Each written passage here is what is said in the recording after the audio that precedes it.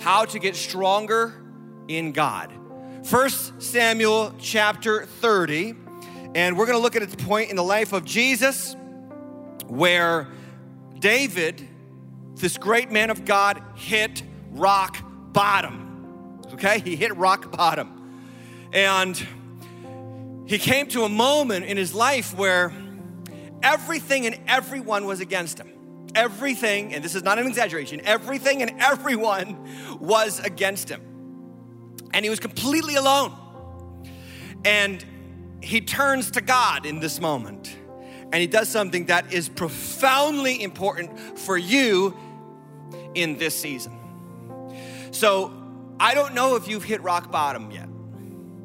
I don't know if you've gotten to that point like I have where you just want to like scream at the world and tell it to stop, and this whole thing has got you worked up, like you don't know what's going on, you don't recognize your life, you don't understand the times, and you're just frustrated and you're anxious about your future, and then at the same time the very things that should be supporting you have just been ripped out from under you.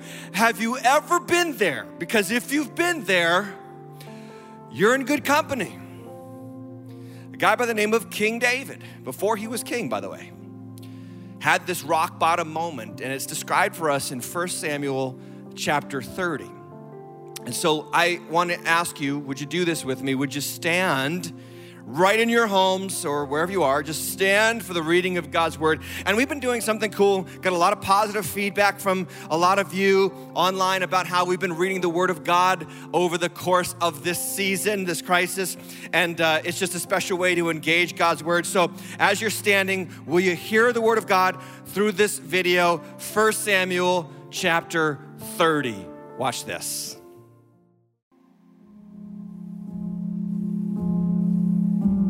1 Samuel 30, verses 1 to 6. Now when David and his men came to Ziklag on the third day, the Amalekites had made a raid against the Negeb and against Ziklag. They had overcome Ziklag and burned it with fire and taken captive the women and all who were in it, both small and great. They killed no one, but carried them off and went their way. And when David and his men came to the city, they found it burned with fire, and their wives and sons and daughters taken captive. Then David and the people who were with him raised their voices and wept until they had no more strength to weep. David's two wives also had been taken captive, Ahinoam of Jezreel and Abigail, the widow of Nabal of Carmel. And David was greatly distressed, for the people spoke of stoning him, because all the people were bitter in soul, each for his sons and daughters. But David strengthened himself in the Lord his God. Luke 22, verses 39 to 43. And Jesus came out and went, as was his custom, to the Mount of Olives, and the disciples followed him. And when he came to the place, he said to them, "Pray that you may not enter into temptation." And he withdrew from them about a stone's throw and knelt down and prayed, saying, "Father, if you are willing, remove this cup from me. Nevertheless, not my will, but yours be done." And there appeared to him an angel from heaven, strengthening him.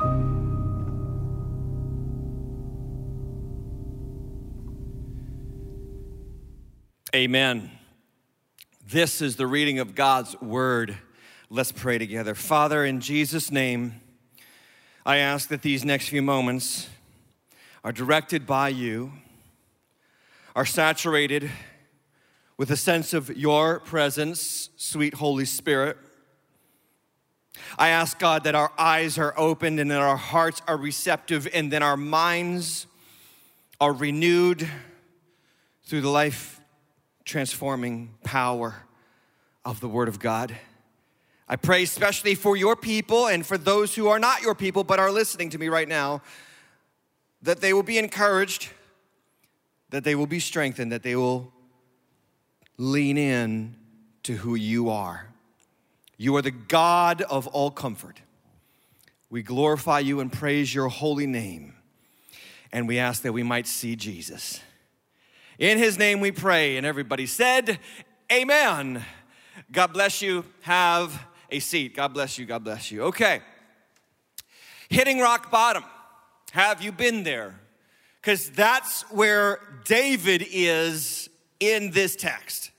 Now, the thing about the Bible heroes that we constantly are guilty of doing is associating them with their high moments, their incredible moments, okay? So you think about Moses dividing the Red Sea, or you think about Peter preaching on the day of Pentecost, or you think about Deborah winning the battle in the midst of the season of Judges, and you think about these great heroes of the faith, you think about these moments that they had, and you look back on them and you can almost let their highlight moments cause you frustration because your life is filled with a lot more low moments or ordinary moments than high moments. And if you're not careful, you'll get discouraged because you only go to the high moments of the heroes of Scripture. It's kind of like Instagram. Instagram is not real life. Instagram is people's highlight reel. It's the good moments that they want to put on the front page of your newspaper so that you can feel like their life is really important and significant. And this is so unhealthy for us, not in just our human condition to react to other people, but it's so unhealthy for us in the Bible. Like, you've got to realize that there are people in the Scriptures like David who have these incredible high moments, but there was a ton of low points. There were years of frustration. There were decades of waiting for God to show up. And so David, whose name becomes synonymous with another name in the Bible, what name is that? David and who? David and Goliath, right? That's his high moment, but do you understand? Here's the thing about David. I don't know if you ever read through 1st and 2nd Samuel, but David's high moment with Goliath is followed by a succession of terrible moments. For instance, right off the bat, he starts getting celebrated by the nation, and the people start singing his praises, and they sing this song, and they say, Saul has killed his thousands, but David his tens of thousands. And this infuriates Saul, and he wants to kill David. So David, who kills Goliath, now wants to be killed by the king of Israel. And by the way, this is a man that he was serving. This is a man that he loved and that he honored. It was his employer, and it was also his eventual father-in-law. And he gets nothing but animosity, nothing but trouble from Saul for 13 years. Saul chucks spears at David. He throws chairs at David. He wants to kill David. He tries to trap David. He tries to deliver David over to the hands of his enemies. And this great moment, David and Goliath, is followed by these moments of David running from Saul. He has to go hide in caves in the desert in the middle of nowhere. Well, all the other people who are frustrated with Saul's kingdom, Saul's leadership, they start flocking to David. David eventually ends up with an army of about 600 men.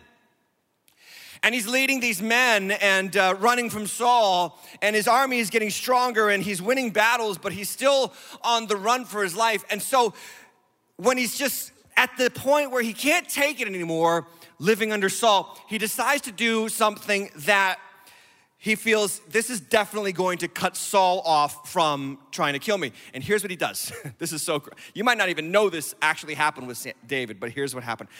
He actually went to the Philistines and joined them for a season.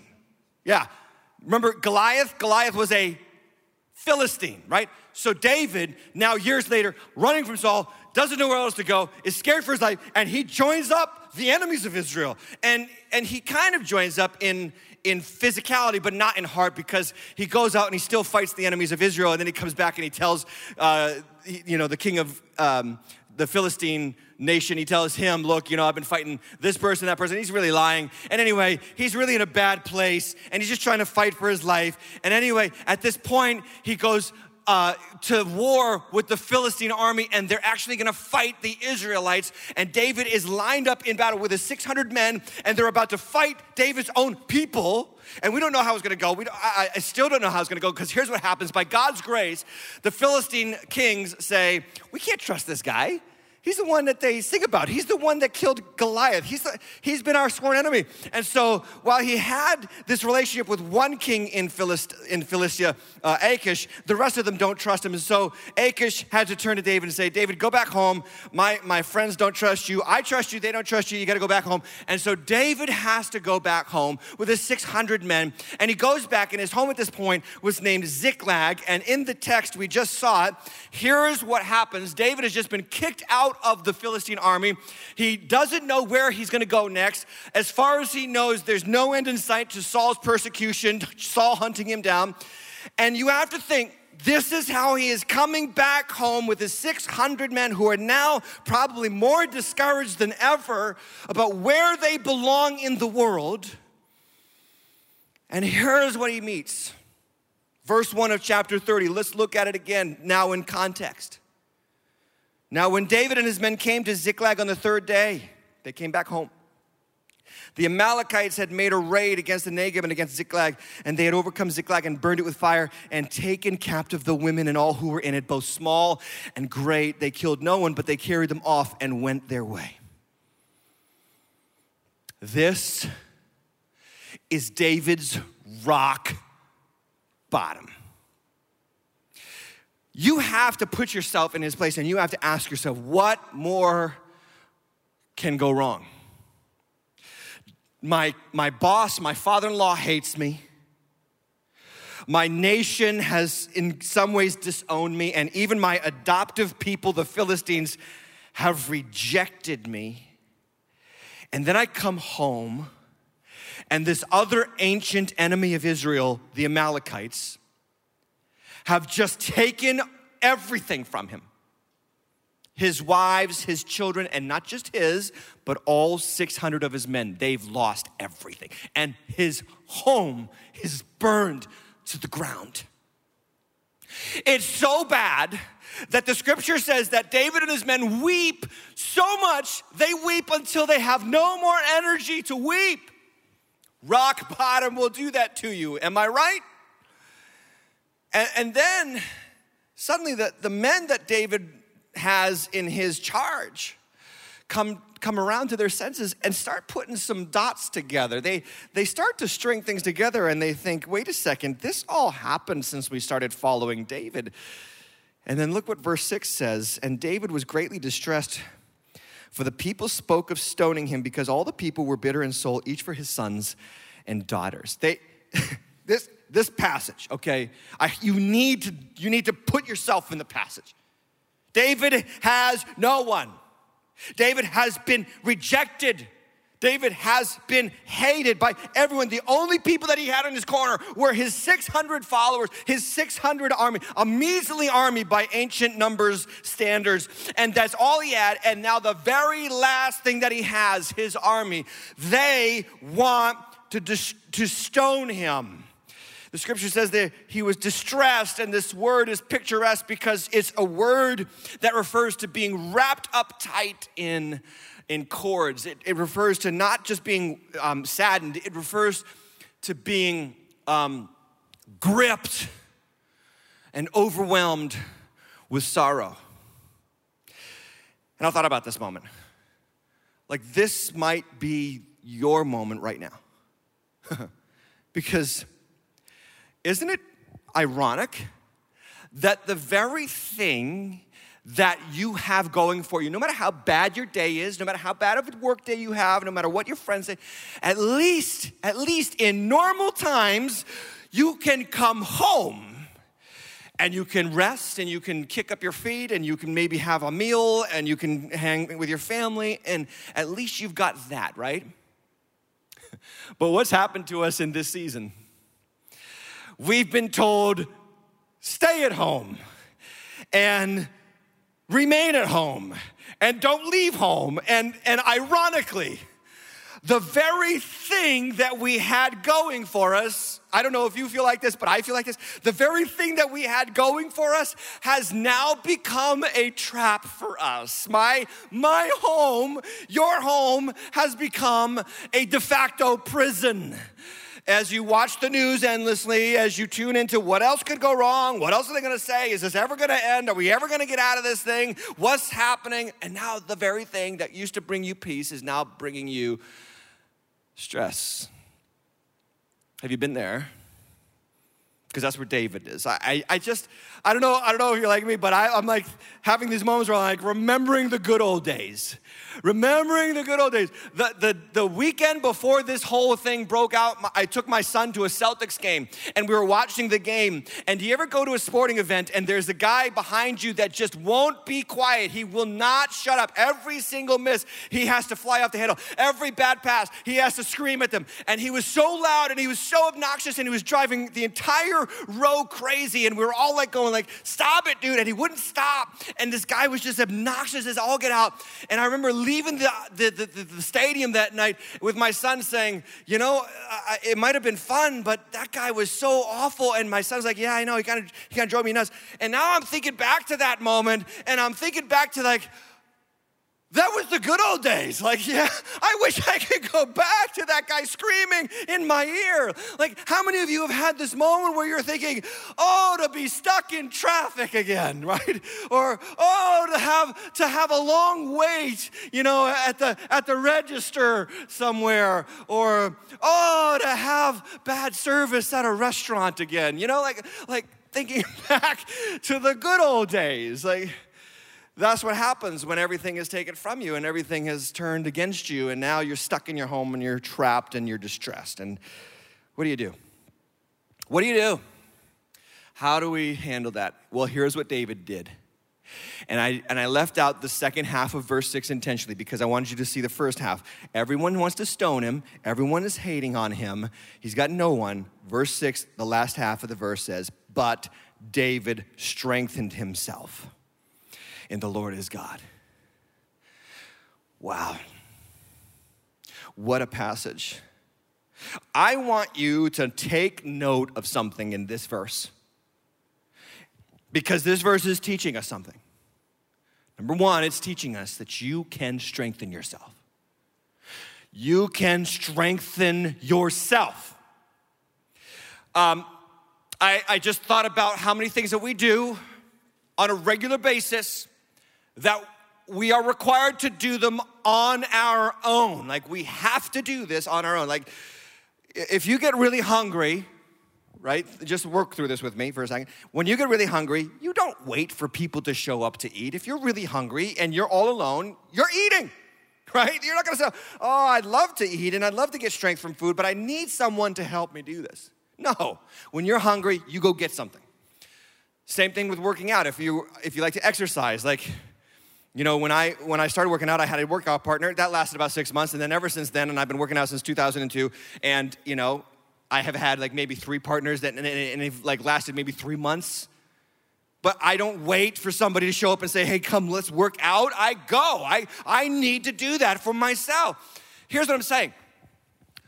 Things that are important to us, things that we need, we absolutely do for ourselves when we need to do it. But for some reason, for a lot of people, there's a disconnect when it comes to getting stronger in the Spirit.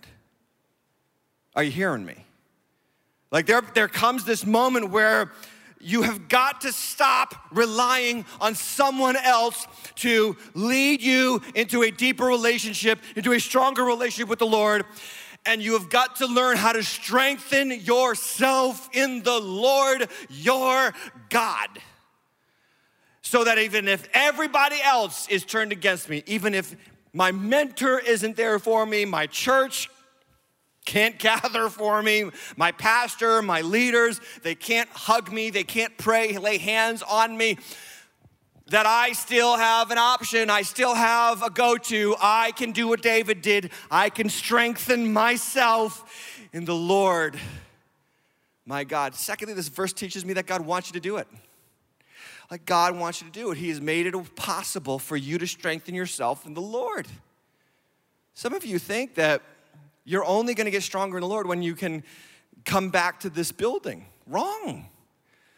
So some of you think you can only get stronger in the Lord when things are going well for you. Wrong. Here's another thing. Some of you think that you can only get stronger in the Lord when your prayers are answered. Like that's when you get strong.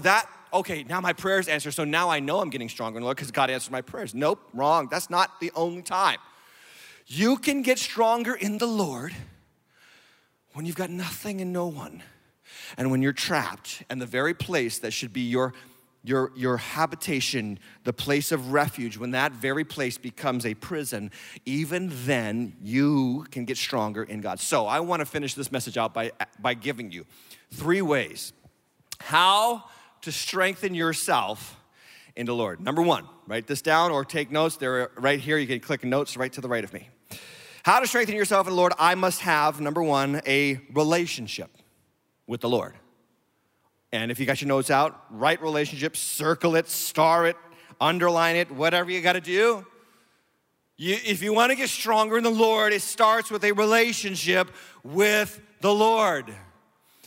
And this is so important because so many people go to church, they don't have a relationship with the Lord. It's entirely possible for you to have a relationship with the church and not with the Lord. It's entirely possible for you to be so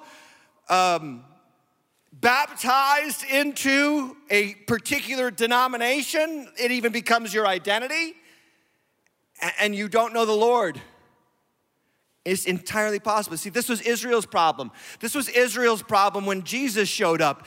Because guess what they did? They had an attachment to the temple and they had an attachment to the scriptures, but they had no knowledge of the Lord because Jesus shows up and says, I'm the new temple, and this temple is going to be destroyed in 3 days. It's going to rise up again. And they didn't know what he was talking about. And then in John chapter 5, he says, the scriptures that you think give you life, they point to me. Those scriptures are about me. In other words, it's entirely possible to be so religiously bound and so religiously minded that you literally have only a cursory knowledge of the Lord through an intermediary third party, i.e. a denominational structure, religious place, or identity. And here's what I'm asking you to do. Here's what I think you need to do in this time, in this season where you are locked away. It's time to get a relationship with the Lord. Okay, let's look at this verse 6 again. But David strengthened himself in the Lord, his God. His is emphasized here, right? His God. The Lord, his God. Is Jesus your God? Is he mom and dad's God? Is he just, my community's God or my nation's God? No. Is he your God? And then I want to emphasize different words in this next slide. Because look at the different words I'm going to emphasize here. David strengthened himself in the Lord, his God. Okay, those 2 words, Lord and God, are not synonyms. They are not the same word in the Hebrew. I want to unpack this for you because it's so important that you understand how the scriptures speak right from the first page of the scriptures. See, David knew the Lord, the word there is Yahweh, his God Elohim. Fun fact for you about the Bible. Genesis chapter 1 opens up, and the first chapter of Genesis, it talks about God creating the heavens and the earth. He is the God of creation, and the whole first chapter of Genesis, the only word that refers to God in Hebrew is Elohim. And that word Elohim is a generic term for God, okay? It is a generic term for the Lord of the God of the universe, the God who creates. Genesis chapter 1. Incredibly, what happens is in Genesis chapter 2, it changes. The name for God changes to Yahweh. A word so sacred to Israel, they refuse to say it to this day because we cannot take the name of the Lord God in vain. And there's another message for why they do that and we don't. But Yahweh is all throughout Genesis 2. And what happens in Genesis 2? Yahweh, the Lord, shows up, he plants a garden, and then he takes the dirt and he makes a man, and then he fashions out of the man a woman, and he brings them together. And before that, he actually gives the man a law. You can eat any tree but that one, so that one's for me, the rest are for you. And then he gives him a wife, he gives him the naming of the animal's job and all that kind of stuff. And they were intended, Adam and Eve, Adam and his wife, she wasn't named Eve at that point, they were just Adam, one man, one woman, together, one flesh. And they were to have, listen, in the garden, an intimate, personal relationship with the God of creation. Genesis chapter 1, God of creation. Genesis chapter 2, Yahweh, Lord in the garden. Now, why a garden? Like, why didn't he put them in a house? and that's a good question. Maybe now we're finding out why he didn't put them in a house, because a house can be very restrictive, okay? But he puts them in a garden. And I thought about this, that here's why he puts them in a garden, because a garden speaks of three realities. Three realities of the garden, and they're all tied to us. These are, you have to understand, the scriptures are intentional every step of the way. So Genesis chapter 1 is saying there's a God over everything, and then Genesis chapter 2 is, do you know him? Are you walking with him? Are you in a garden relationship with him? So here's what a garden speaks of. Three things. Number one, a garden speaks of intimacy. A garden speaks of intimacy. How many marriages that I have performed in gardens? I've performed many. How many people love to get out in nature? How many people love to have a garden near their home? And here's the thing about intimacy in a garden, because a garden doesn't just create intimacy for people, it creates intimacy between you and the world. We modern Americans, we modern people don't get this, because we go down the road to the grocery store and we buy our carrots. But when you grow your own carrots, intimacy happens. You start to dig into that soil. You're connected. You're planting, you're watering, and you start to become intimate with the creation that God has given you. And there's a revelation to be had there. It's a breathtaking revelation. When you start to work the ground God gave you and you start to get fruit from it, it brings you closer to God, right? Like, there's no intermediary. There's no third-party grocer that's doing all the work for you, handing the carrot over to you, and you just hand them cash. No, you have actually done this, and it creates intimacy with you and with the Lord. But the second thing is that a garden speaks of cultivation. A garden is work. A garden is work. Somebody say work in your homes right now. Say work. Say work. And let me tell you something. I know that a garden is a ton of work, because I don't want to do it. I don't have a garden. My wife, many years ago, in our home, she wanted to have this beautiful garden, and so she went out, and all credit to her, she's amazing. She went outside, and she, hoed the land, and she, dug the trenches, and then she planted the seeds. And then she came out every day and she was watering the garden, and they came up, and this is like in the midst of July up here in New England, and they came up and they were starting to grow, and I would watch this, and I wasn't really doing anything, and she was cultivating and she was doing all this work, and then she started to have these plants. It was beautiful, but they weren't, there was no fruit yet, because, it was just early, and then I went out one day and I saw that there was all these weeds in the midst of the rows, in the middle of the rows. And I said, man, somebody should help my wife, Cheryl, out and weed the garden. So I went out and I got on the ground and I just got down and, intimacy, right? And I started to pull the weeds. But then I realized this is a lot of work. I'm really not into this. And it took me like 10 minutes to do half a row. And I'm like, no thanks, I'm not doing that. So here's what I did. Here's what brainless me did. I go to the shed and I get some weed killer. And I hooked the thing. It was one of those things, you hook it up to your hose, and I hooked up the weed killer into the hose, and I went out, and I thought, here's what I'm gonna do. I'm gonna very gently spray the weed killer in between the rows, just on the weeds. And so I did. I just sprayed the weed killer up and down the rows, because I was too stinking lazy to weed.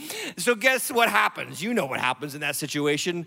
Everything starts to die. And I didn't tell my wife I did this, and this goes on for 2 weeks. She's out there, and she's watering, and she's trying to tend, and she's starting to think, man, I'm a bad gardener. I guess I don't know how to do this. And so finally she's like, Tim, I can't get these plants to grow. And I said, oh, do you think that the weed killer had anything to do with it? She's just like, what weed killer? I'm like, oh, I was trying to help you.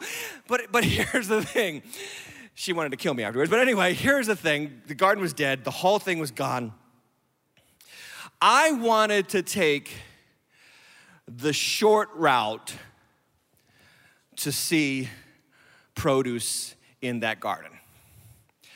And when it comes to gardens, there's no short route. You just got to put the work in. Here's the thing about a relationship with God. You got to put the work in.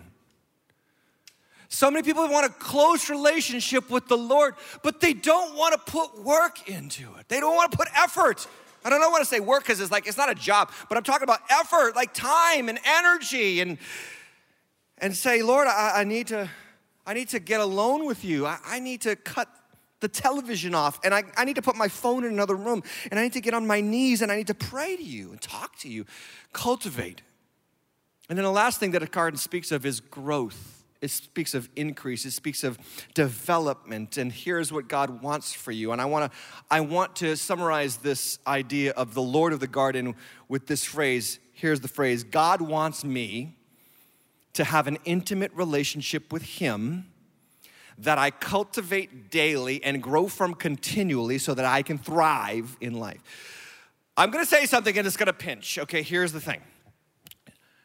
Your current response to this situation, this crisis, your lack of peace, your sense of being overwhelmed, your fear about the future, is the byproduct of the amount of work you put into a relationship with the Lord of the garden before you got into it. Did you catch what I just said? In other words, your emotional quotient, your heart quotient of how well you're handling this is the fruit of the work, the amount of work you put in, the amount of effort you put in to developing a close, intimate relationship with God before you got into this. Here's what God's saying to you. Learn from this. This is your chance to say, this will not be the last time that I go through something terrible. This will not be the last time that I experience something that is overwhelming to me. So I am going to be ready. I am going to, next time this comes around, next time something like this happens, I'm going to thrive. Why? Because I have chosen to cultivate an intimate relationship with God daily so that I could grow and get stronger and thrive in any season of life. Trust me, this is what David had. This is what God wants you to have. Psalm 63, this is David. Listen to just his intimacy. Psalm 63, oh God, you are my God. Earnestly I seek you. My soul thirsts for you. My flesh faints for you as in a dry and weary land where there is no water. You know, sometimes the Lord takes everything away from you so that He is all that you have. And you learn that He is all that you need. Psalm 84, another fabulous passage from David. Psalm 84:10, he says, for a day in your courts, Lord, is better than 1,000 elsewhere. I'd rather be a doorkeeper in the house of my God than to dwell in the tents of the wicked. If you want to get stronger in the Lord during the season, you've got to have a relationship with the Lord. Not a relationship with the church, not a relationship with a denomination, not a relationship with this cursory kind of idea of this vague God out there who could be Muhammad's God, or he could be Gandhi's God, or he could be Jesus's God. I'm not sure, but he's out there. Wrong. God doesn't want that. He wants to have you know Him. Yahweh, the Lord who loves you and has a plan for you. Number two, if you want to strengthen yourself in the Lord, you must prioritize your relationship with the Lord. It's got to be a priority. It's got to come first. It's got to come first. So work and then first, okay? This is what David models for us. Priority. It says in verse 7, past the passage that we actually read, right after this verse in 6, he says that David strengthens himself in the Lord. And then verse 7, it says this, and David said to Abiathar the priest, son of Ahimelech, bring me the ephod. And he brought him the ephod. And the ephod was the way to determine, it had these two, we don't even really know what they were. They were called the Urim and the Thummim. Like two dice. Some people think they were dice, and they carried them in the pockets of the ephod, the priest's clothing, and they would take them out and they would roll them on the ground to determine the will of the Lord. Now, we don't do this anymore because the will of the Lord is given to us by the Holy Spirit and the Scriptures. But this is how they did it in the Old Testament, before Scriptures, before the Holy Spirit was in everybody. And here's what you need to see about David. Everybody hates him, and he goes to God. And he wants to know, what does God have to say? And this is an important distinction between David and his predecessor, Saul. See, because Saul was also in a similar situation to David. He was at this point, and earlier on in 1 Samuel 13, where he was faced with an army that was overwhelming him, And Saul looked at the men that he was leading, and I want you to see this because it's so important. This is how Saul handled the same situation that David was in. Verse 8 and 9 of 1 Samuel 13, it says, he, Saul, waited 7 days, the time appointed by Samuel, but Samuel did not come to Gilgal. And notice that phrase here, and the people were scattering from him. So Saul said, bring the burnt offering here to me and the peace offerings, and he offered the burnt offering. And what he does there is he actually breaches the command of the Lord concerning kings that they were not to act as priests, they were only kings. Prophet, priest, king in the Old Testament were separate functions that were to point to Jesus, the only true prophet, priest, king. But before Jesus, no one person could be prophet, priest, and king, or prophet and priest, or king and prophet. None. Okay, so what Saul does is he looks at the people and he's seeing that their opinion of him is changing, and so he decides to break the word of the Lord to appease people. And what the difference is so glaringly clear in Scripture that Saul disobeyed what God said to please people, and David looked for what God said and did it in spite of what people said about him. See, this is how you get stronger in the Lord. You want to get stronger in the Lord? Here's how it is.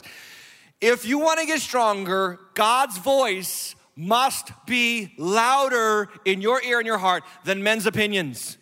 It's got to be the number one voice. And you've got to get to this point, and hopefully during the season where you've got no one else and nothing around you, hopefully during the season, you are getting into God's word, you are getting into prayer, you are getting on your knees and you are listening to him, and his voice is louder than men's opinions, so that when you come out of this, you're stronger in the Spirit. And you can do what God says in spite of what mom might say, or kids might say, or spouse might say, or neighbor might say. Because this thing's gonna come to an end, right? This thing's gonna come to an end. And you're about to jump back into the world as it was, or as it kind of was, or whatever. Who are you gonna listen to in that moment? It's got God's voice louder. Psalm 119, love this passage. It says, Psalm 119:28, my soul melts away for sorrow, strengthen me according to your word. Let your word be the thing that I align to.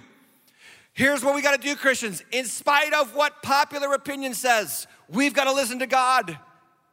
In spite of what Republican or Democrat says, we listen to God.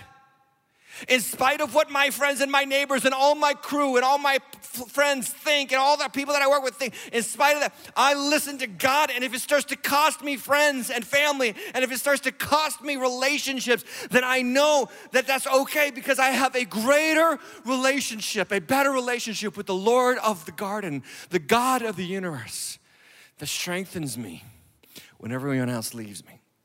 Number 3.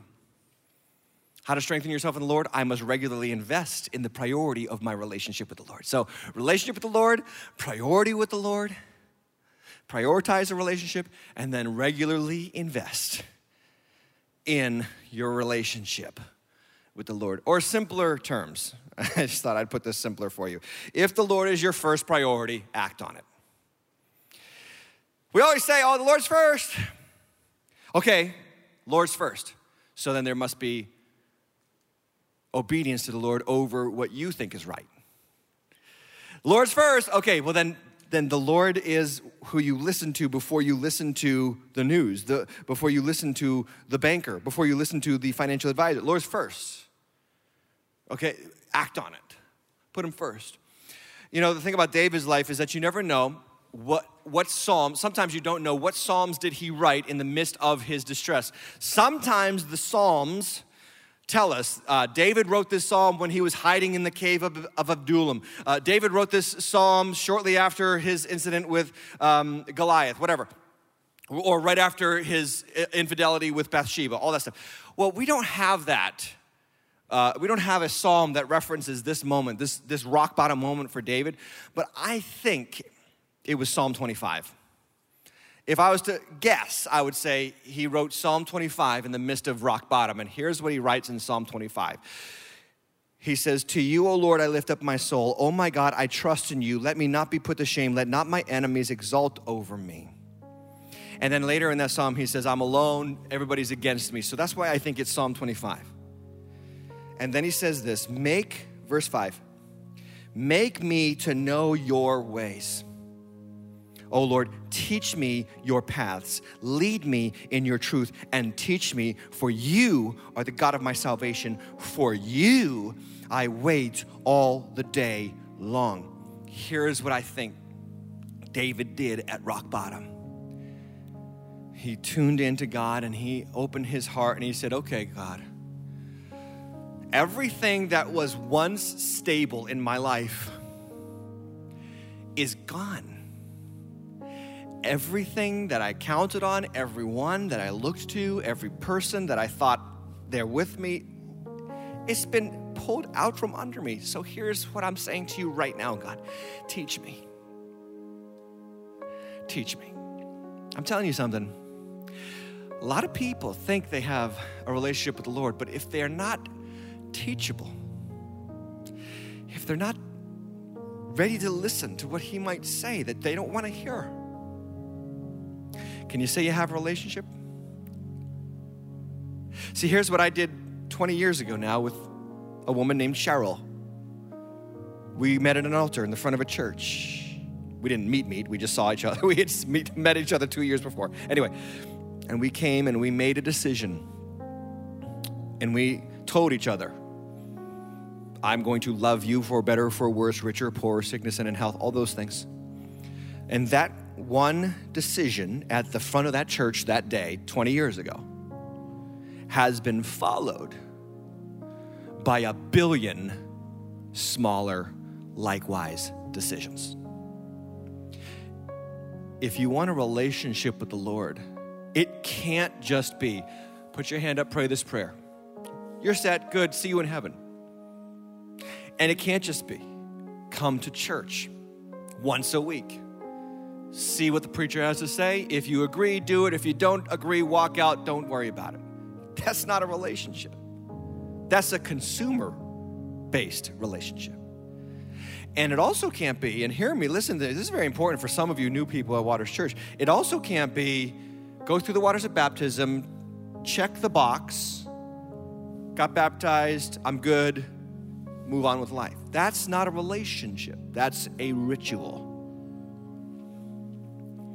If you want a relationship with the Lord, you have to make a billion smaller decisions to be with him after the first one. Because he is making a billion decisions every day to be with you. He is. I believe with all my heart that God wants to do some seriously cool things in your life right now. Okay. So I want to share something with you, and I don't do this often, so please don't think that this is normal for me or this church. And I'm very careful about moments like this. I was writing this part of the message out, and the Lord just kind of said, I need to communicate something specific to my people. And I reiterate, I don't do this normally. I don't say, thus saith the Lord for such and such a time as this. That gets abused on television. It gets abused by a lot of preachers. So I take this moment very seriously and sincerely. Please hear me in that. But as I was writing this out, and I just wrote out that passage about, teach me, Lord, what do you want me to hear during this season? And I was praying over the message, and the Lord had me, it's going to sound so weird, but just let me tell you. Look at the clock at the top right of my computer screen. And it said 10:25. And instantly the Lord said, go to Hebrews 10:25. So I went to Hebrews 10:25. And I kind of knew, I already knew what that verse was because it's one of my favorite verses. This is a preacher verse, right? Hebrews 10:25 says, not neglecting to meet together as is the habit of some, but encouraging one another, and all the more as you see the day approaching. And that verse is basically saying, Church, don't get into the habit of not coming to church. Church, don't get in the habit of not gathering together, small groups and big groups like on Sunday and all that kind of stuff. Don't get into the habit of not doing that, because that's going to become the habit of some, but you don't do that. You gather more. And by the way, it says, and more and more and more, the closer that the day of the Lord is. So that verse is telling us that we should be gathering closer together more than ever, because Jesus is closer to coming back than ever before in human history. And we're seeing earthquakes, and we're seeing famines, and we're seeing pestilences, and we're seeing all the things that Jesus said, these are the beginning of birth pains. We are seeing that in our day, and we should be taking these signs seriously to check and to see if we are seriously in a relationship with the Lord. Because the times are coming to an end. And so I was meditating on that passage, and it was a short meditation because it was still 10:25 on the clock. And then the Lord said, Isaiah 10:25. And then I was like taken aback, because I'm like, well, I have no idea what that one is. I don't know if I've even thought over Isaiah 10:25. And so I just went to Isaiah 10:25, and here's what it says. For in a very little while, my fury will come to an end. I was overwhelmed.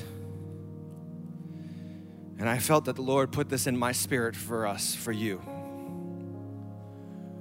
The Lord is saying, this is going to come to an end in a very little while. In a very little while, this is going to come to an end. My fury. You say, is the Lord bringing this upon the world? In some ways. He's not the author of it. He's allowing it. He's waking up the world absolutely through it. And then at the Great Tribulation, there's serious famines and serious plagues. And so these are just like symbols of what's greater to come. And the Lord is telling me this, and I think it's for you. When this corona crisis comes to an end, get serious about your relationship to the church and to the people that are going to be with you in heaven. And I feel like I need to say this to some people. Sadly for you, your closest relationships are people who don't love Jesus. Now, for some of you, you're married to them, and some of you, they're your kids and your parents, and you have to maintain those relationships, and I understand that, and that's a non-negotiable. I get it. But I'm talking about your chosen relationships, the ones that you can choose. And some of you have no Christian friends. You've felt more alone during this than anybody because you've got no Christian friends that you can call, that you can talk to. So when this comes to an end,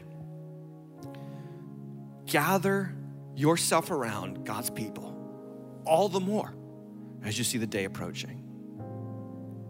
And I just feel like I need to say to the whole church, when this thing is over and we're back to somewhat normal, and you can go out to the movies, and you can go out to the restaurant, and you can go out and you can go back and go golf and go this and go that, man, you better watch out, because the world is ready to suck you right out of this special, significant time that you've had with the Lord, where everything else has been ripped out of you, everything else has been ripped away from you, and now you can jump right back now into all the things that you love to do, and if you're not careful, you'll get sucked up into all the other extracurriculars, and your relationship with God will fade. So when this comes to an end, don't check out, don't get sucked in, lean in to the church, to the people of God. Now, I wouldn't want to preach this whole message without looking to Jesus, because this is Palm Sunday, and he went to the cross for us, and the night before he was betrayed, what does it say? In Luke chapter 22, verse 41, it says, he withdrew about a stone's throw away and knelt down and prayed, saying, truly, Father, if you are willing, take this cup from me. Nevertheless, not what I will, but yours be done. And then it says this, and there appeared to him an angel from heaven strengthening him. And I thought about this passage in relationship to the first passage, 1 Samuel chapter 30. Jesus is our true David who strengthened himself. Peter, James, and John, stone's throw away, sleeping. The other disciples, the other 9, actually 8, completely out of the picture. Judas betraying. everybody and everyone that was important to Jesus was gone. How did he get through the cross? He strengthened himself. And then he went through the cross so that you could receive the Holy Spirit and you could be strong in him. So that you could have a relationship that you can cultivate and grow from so that you can thrive in any season of life.